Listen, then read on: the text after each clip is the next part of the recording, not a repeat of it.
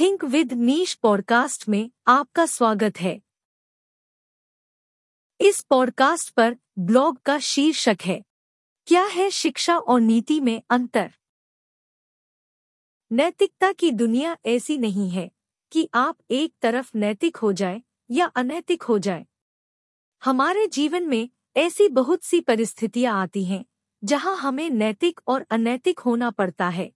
नैतिक या अनैतिक एक समय पर होना संभव नहीं होता। नीति और नैतिकता जैसे शब्दों को हमने अंग्रेजी में बहुत बार पढ़ा है, जिनका हिंदी में अनुवाद करने पर नैतिकता अर्थ सामने आता है। लेकिन जब हम इनकी परिभाषा की ओर अग्रसर होंगे, तब हमें इनके बीच का अंतर स्पष्ट होगा। चलिए उदाहरण के जरिए हम इन दोनों के बीच का अंतर समझते हैं। मान लीजिए कि एक पिता की पुत्री का ऑपरेशन होने वाला है, जिसके लिए उसके पिता के पास पैसे नहीं है। यह बात हॉस्पिटल के रिसेप्शन पर बैठे सलाहकार को पता है, लेकिन उसको हॉस्पिटल को अच्छा बताने की वेतन मिलती है, जबकि वह हकीकत से रूबरू है कि ऑपरेशन दूसरे हॉस्पिटल में भी संभव है, जो कम दाम में भी हो सकता है। इस स्थिति में अब रिसेप्शनिस्ट अपने पेशेवर जीवन को देखे या उसके अंदर उत्पन्न मानवीय संवेदनाएं, मानवीय भावना को महत्व दे और उन्हें हकीकत से रूबरू कर दे। ऐसी स्थिति में सलाहकार को क्या करना चाहिए? चलिए एक और उदाहरण लेते हैं। हमारे देश में न्यायिक व्यवस्था लिखित दस्तावेजों पर निर्भर करती है, जो समय समय पर वरदान या अभिशाप का रूप ले लेती हैं।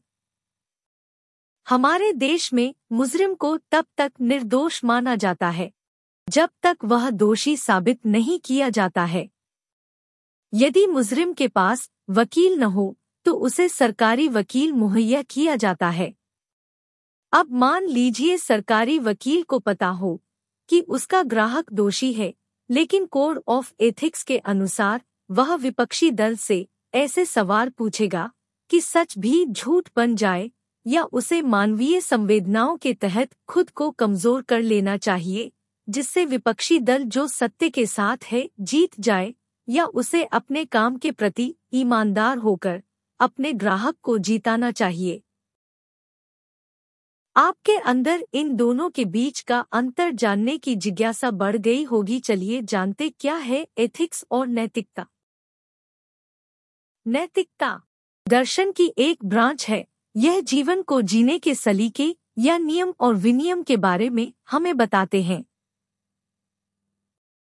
जो विज्ञान नैतिकता क्या है के साथ साथ क्या होनी चाहिए में रुचि रखे, उसे आचार विचार कहते हैं। आचार विचार में जब समाज और कानून की बात आती है, तब हम आचार विचार सोचते हैं। वही जब हम आंतरिक विचारों को महत्व देते हैं या मानवीय संवेदनाओं को समझते हैं, तब हम नैतिक रूप से सही होते हैं। भूखे को खाना खिलाना नैतिकता है। सामान्य स्थिति में जो व्यक्ति किसी सेवा का आकांक्षी है, परंतु उसे प्रताड़ित किया जाए, तो ऐसी अवस्था में यह प्रक्रिया अनैतिक कहलाती है। वही नीतिशास्त्र के मुताबिक ऐसे कार्य जो न नैतिक हो या अनैतिक, उन्हें निर्नैतिक कहते हैं। उदाहरण के तौर पर कपड़े धुलना निर्नैतिक कार्य है।